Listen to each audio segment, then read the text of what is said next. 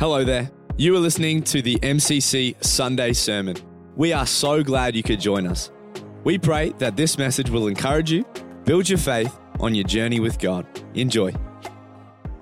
If we haven't had the chance to meet before, my name's Daniel. I'm married to Elise, who was just here just a moment ago. And if this is your first time at MCC, we honestly are so thrilled that you're here. And trust you're really going to enjoy this morning's 1 hour communion service.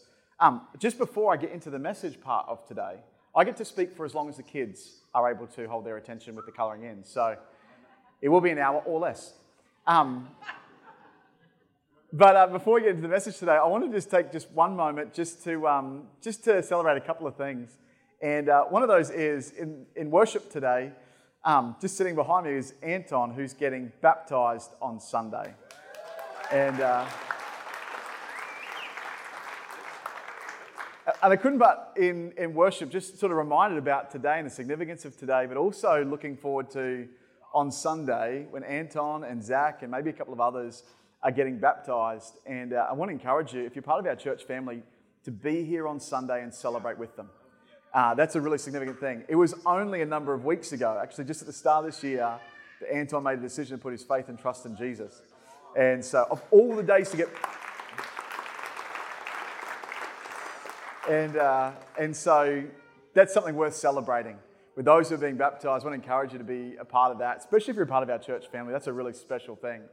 And then as you walked in today, right, you would have seen all the bunting up everywhere. Did you feel like it was Easter when you saw the bunting? It felt more like Easter, didn't it? There's chocolates, and there's the cross, and then there's bunting. Not in that order, guys. Not in that order. All right, not in that order.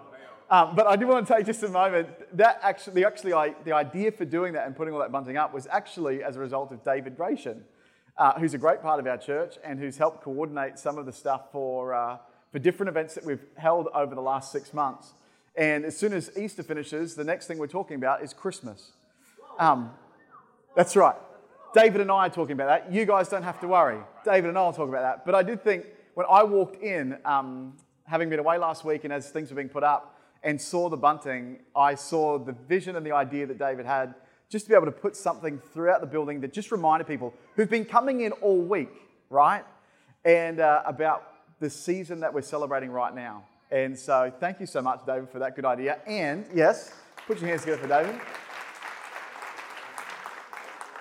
But then also to the ladies who are part of the Craft Connect group who have been literally hand making all those things. And so to the crocheting group, so Adrian leads and so they've been crocheting and cutting things out and sewing them all together and having a good time doing it. And I'm pretty sure there's no material left in Spotlight, but they've done an excellent job. And then for Esther and Adrian, and then also for Mick and her team, who are still preparing communion because we prepared for 200, but we might need a couple more. But then put together all of this morning as well. I just want to say thank you to them who did that. So just thank you to that team who did that. It's good. Let's take a moment to pray, and then we're going to jump into the message this morning. Lord, we thank you this morning, God, for you sending your Son.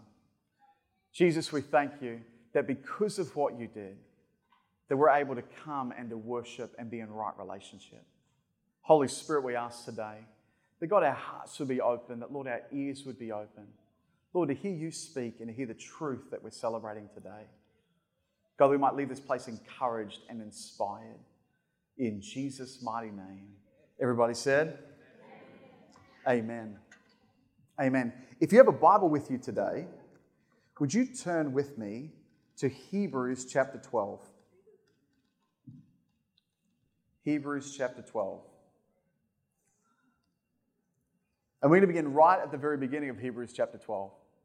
This is what the Bible says. If you don't have a Bible, that's okay. It's going to be on the screen behind me, so you can fact check this later. But Hebrews chapter 12 and verse 1, this is what the Bible says. It says, "Therefore, since we are surrounded by such a great cloud of witnesses, let us throw off everything that hinders and the sin that so easily entangles. And let us run with perseverance the race marked out for us." Verse 2. Fixing our eyes on Jesus. That's what we're doing this morning. The truth is that should be the custom of each of our days, but especially at Easter. fixing our eyes on Jesus, the author and the perfecter of our faith, who for the joy set before him endured the cross, scorning its shame, and sat down at the right hand of the throne of God. Since we're surrounded by such a great cloud of witnesses, what the writer of Hebrews says. Hebrews chapter 11 is actually the great hall of faith, but where the writer of Hebrews goes through great men and women of faith throughout the Bible, and then having considered that, and these people that did these great things for God and lived righteous lives, even in the midst of difficulty and turmoil, the writer of Hebrews says, since we're surrounded by such a great cloud of witnesses, that connecting the fact that you and I aren't the first generation of people to worship God. No, there's a long history of people who have worshipped God, who created the entire universe. God, who loved us enough that He sent His only Son. There's been a long list of people who have faithfully served and loved God. And so the writer of Hebrews says, since we're surrounded by such a great cloud of witnesses, placing us in the story, that even for us, right, as a New Testament church, that there were people who have built churches and led people to Christ and baptized and for centuries before us. And also long after us. It's a great reminder to us that actually we are the custodians of a church for a very short period of time. And that we ought to live our lives in such a way that the church of Jesus is stronger 100 years from now. Long after any of us are remembered. Long after anyone remembers, even who was sort of here at the start of this whole church thing being started. That actually we ought to live our lives in such a way that the church of Jesus is stronger 100 years from now. That we ought to live in that kind of way. So the writer of Hebrews says, since we're surrounded by such a great cloud of witnesses, let's not get distracted. Let's throw off every weight that hinders and the sin that so easily entangles, and let us run with perseverance the race marked out for us. That's the kind of life that I want to live. And then he gives us the key to being able to do that. Fixing our eyes on Jesus. And that's a lot easier to say than it is to do sometimes. Because we live in a world that's trying to vie for our attention. That there are circumstances at play in our lives on a daily basis that want to try and demand our focus and our devotion.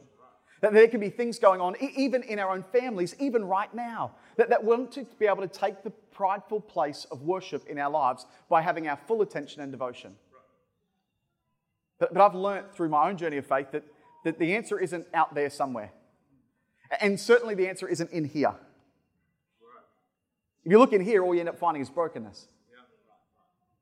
Truth is, the answer is actually lifting your eyes and beginning to focus your heart and your attention and your devotion and your worship, fixing your eyes, the writer of Hebrews says, on Jesus, the author and the perfecter of our faith, who for the joy set before him endured the cross, scorning its shame, and sat down at the right hand of the throne of God. The part to me in that verse that's the most curious is for the joy set before him. What was Jesus' joy in going to the cross? Really, that's my question for us on this Good Friday as we come to celebrate communion. What was the joy for Jesus in going to the cross? Let us fix our eyes on Jesus, the author and perfecter of our faith, who, for the joy set before him, endured the cross. My question to us this morning is, what was Jesus' joy? Because certainly nothing about crucifixion was joyous. Some of you will be more well-versed than even me in terms of what crucifixion meant for Jesus and for those who'd been crucified in the first century. The Romans had perfected crucifixion over some time.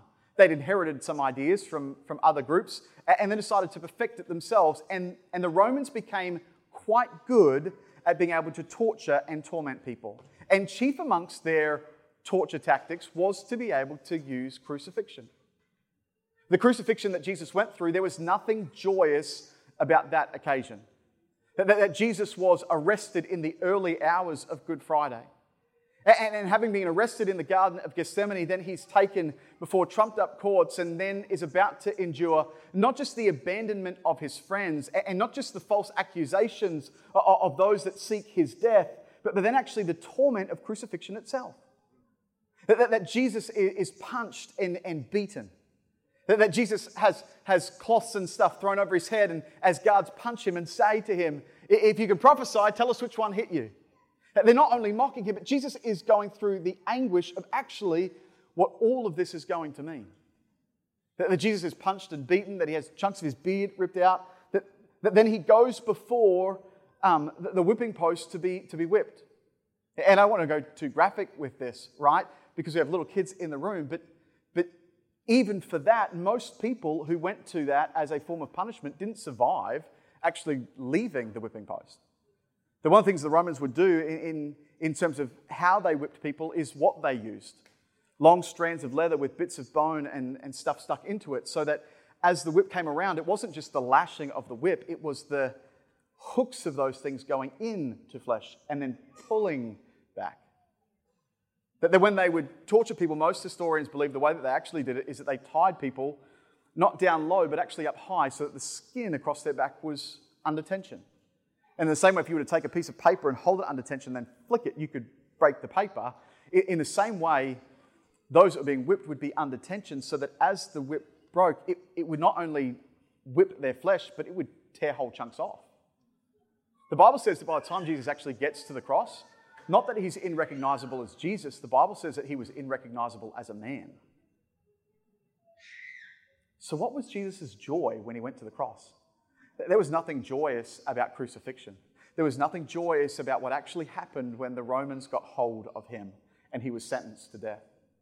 When Jesus goes to the cross, right, he's nailed to the cross, and in doing so, that most historians say that actually probably he wasn't nailed through his hands, because under the weight of pulling, you would just rip those nails straight through the webbing of your hands. Most likely, Jesus is nailed through the wrists, because in your arm, you have two bones that connect at your wrist. And so there'd be a locking place to be able to hold yourself there. For those that died on the cross, they didn't die actually of blood loss. What they actually died of was asphyxiation. Because having been nailed to the cross, they'd have to pull themselves up. And I know this is graphic, even for us to imagine what this is like, but in literally trying to pull yourself up to breathe, you're dislocating your own hands to be able to do that. I could go further, but I think I've painted enough of a picture, right? So what was Jesus' joy when he goes to the cross? There's nothing joyous about crucifixion. There's nothing joyous about what happened to Jesus on those early hours of Good Friday morning, or on the 6 hours that Jesus remains on the cross. There's nothing joyous about that, and there's nothing sadistic about Jesus. You remember in the Garden of Gethsemane, Jesus prays, "Father, if there is another way, then let this cup pass from me. Yet not my will, but your will be done." That in the Garden of Gethsemane, Jesus is sweating drops of blood. He knows precisely what this is about to entail. And so he lets that prayer fall from his lips. "Father, if there's a different way, can we try that first?" And yet submitting his will, saying, "Yet not my will, but your will be done." There's nothing joyous about crucifixion. There was nothing sadistic about Jesus. Jesus knew precisely what this was going to mean. Not just in terms of physically what it would mean, but also in terms of bearing the weight of sin for all humanity. Up until that point and beyond, that Jesus would bear the weight of sin. What was Jesus' joy? The answer to that is actually pretty simple. Jesus' joy was looking through the corridors of time from that moment to ones like this one. Jesus' joy was actually looking through the corridors of time and seeing you and I and saying, if this is the only way, then it's worth it. Jesus' joy in going to the cross was you. The Bible says in Romans chapter 5 and verse 8, it says this, "But God demonstrates," not past tense, present and continuing tense. In other words, this isn't just demonstrated once. This is demonstrated once and for all time. But God demonstrates his own love for us in this, that Jesus died for us while we were still sinners. That even before any one of us had uttered Jesus as Lord, before any one of us had received him as our Savior, Jesus' joy in going to the cross was providing an opportunity for us to be able to do just that. And for that, Jesus counted it all worth it. What was Jesus' joy? It was you and me. That he was making a way available for us to be made right with God. In John chapter 14, and this is going to be on the screens, in John chapter 14, this is what the scripture says. John 14. Here we go. John 14 and verse 1. Do not let your hearts be troubled, Jesus says. You believe in God, believe also in me. For my Father's house has many rooms. If that were not so, would I have told you that I'm going there to prepare a place for you? And if I go and prepare a place for you, I'll come back and take you to be with me, that you also may be where I am. You know the way to the place where I'm going. This is the part I want you to see. So Thomas pipes up in verse 5 and he says this. Thomas said to him, Lord, we don't know where you're going. So how can we know the way? Notice what Jesus says. Jesus answered, I am the way and the truth and the life. No one comes to the Father except through me. Jesus says, I am the way, I'm the truth, I'm the life. No one comes to the Father except through me.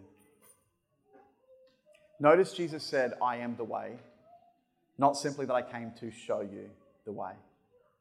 We're remembering what Jesus did at Good Friday, but also with a perspective knowing that while hell was celebrating the death of the Saviour, heaven was simply counting to 3. Right?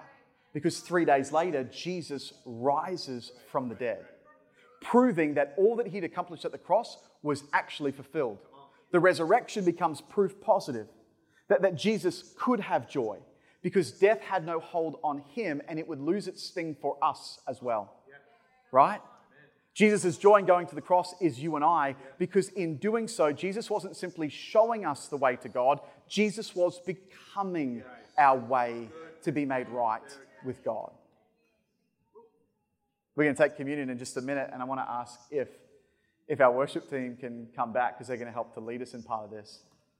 But to help illustrate this idea for us, maybe just before we come to communion, I want to share with you just a story. There was a little boy, and for the sake of the story, we're going to call this boy Johnny. All the stories I tell have a boy called Johnny, and that was true even before we had a son called Johnny. This story isn't about Johnny, but it's about a boy called Johnny.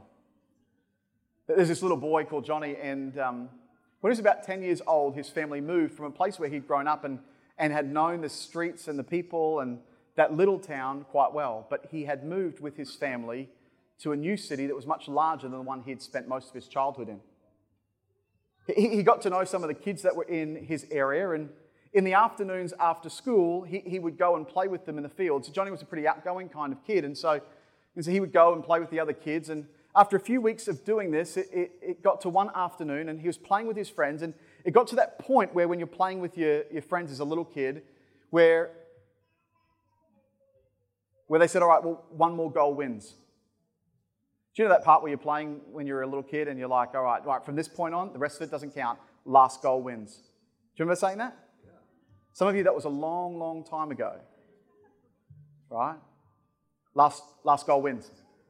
But the problem was that the kids were so competitive that last goal wins kept on going again and again and again and again until eventually Johnny looked around and he realized he'd been so distracted by playing the game with his friends that it was now getting late and it was getting dark and he didn't know how to find his way home. He knew Mum's rule that when the street lights came on, he had to be home. And he could just start to see the street lights beginning to flicker, and he realised he needed to hightail out of here and get home, otherwise he was going to be in a lot of trouble. And so he says goodbye to his friends and he starts to make his way home. The problem is the field where they're playing was some distance from the house that his family had moved into only a few weeks earlier. And so he begins to set off on his path towards home. He jumps the back fence of the field and runs along that street and gets to the end of that street and turns right and then begins to go a bit further down. Then remembers it's the second left, and so he starts taking the second left and he goes a bit further down and he starts to panic because he realizes that it's actually starting to get dark really quickly. It's now getting darker and colder, and he knows his mum's going to be freaking out because the rule is he's supposed to be home before the street lights come on, and now, well, the street lights have been on for the last little bit. And so in a panic, he begins to run, trying to make his way home quickly. The problem is that while he's running, he becomes more and more disorientated because whilst he's made his way home a number of times, he's never done it in the dark. And at night time, everything looks more different than it does during the day. And so he's sort of running past houses that sort of vaguely seem familiar, but they're looking less and less familiar the more he sort of runs. Eventually, he comes to the realization that he's lost, that he actually doesn't know how to find his way home. And just at that point, realizing that it's dark and that it's cold and that his mum's going to be freaking out, Johnny kneels down in the gutter and he begins to cry because he actually doesn't know how to make his way home. He desperately wants to be able to go home. He just doesn't know how to get there. Well, just at that moment that he kneels down in the gutter and he begins to cry, a gentleman sees him there and goes up to him and says, "Excuse me, young man, are you okay?" Well, Johnny begins to explain, "I was playing with my friends and I'm new to this area and it got late and dark. I'm supposed to be home by the time the streetlights come on.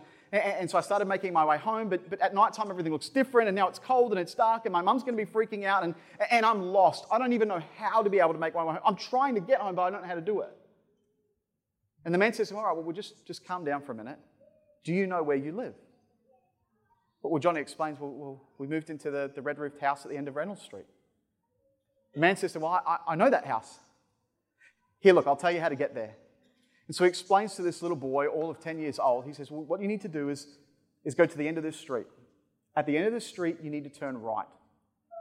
Go down that street, your third left. Take the third left. Right, then the third left. You'll go across a bridge. When you get to the end of the bridge, remember to turn left again. If you go to the end of that street, you'll go through a park and you'll find your way home to the red-roofed house at the end of Reynolds Street." Well, Johnny picks himself up and thinks to himself, "Well, I can do that." Says thank you to the man and then begins to set out on his journey. He goes to the end of the street and he turns right. He remembers that's what the man said and walks along and he counts it out. 1, 2, 3, turn left. He goes across the bridge. The man said there'd be a bridge and he could see the bridge, and so he crosses the bridge. And when he gets to the end of the bridge, he can't remember, am I supposed to turn right now or left?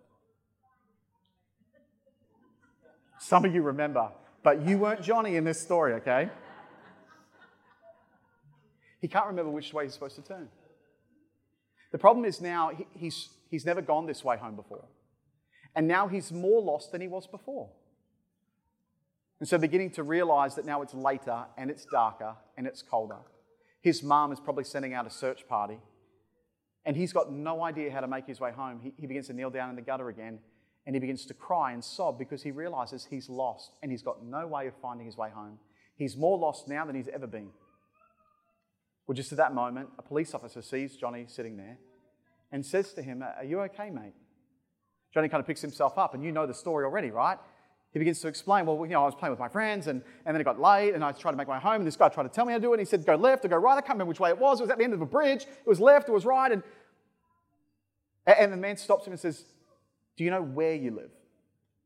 And Johnny explains, "I live at the red-roofed house at the end of Reynolds Street." The police officer, seeing that this young boy is cold and shivering and quite upset, takes his coat off and puts it on the boy. Immediately, he feels the warmth of that coat, which is reassuring because for the last hour, he spent freaking out.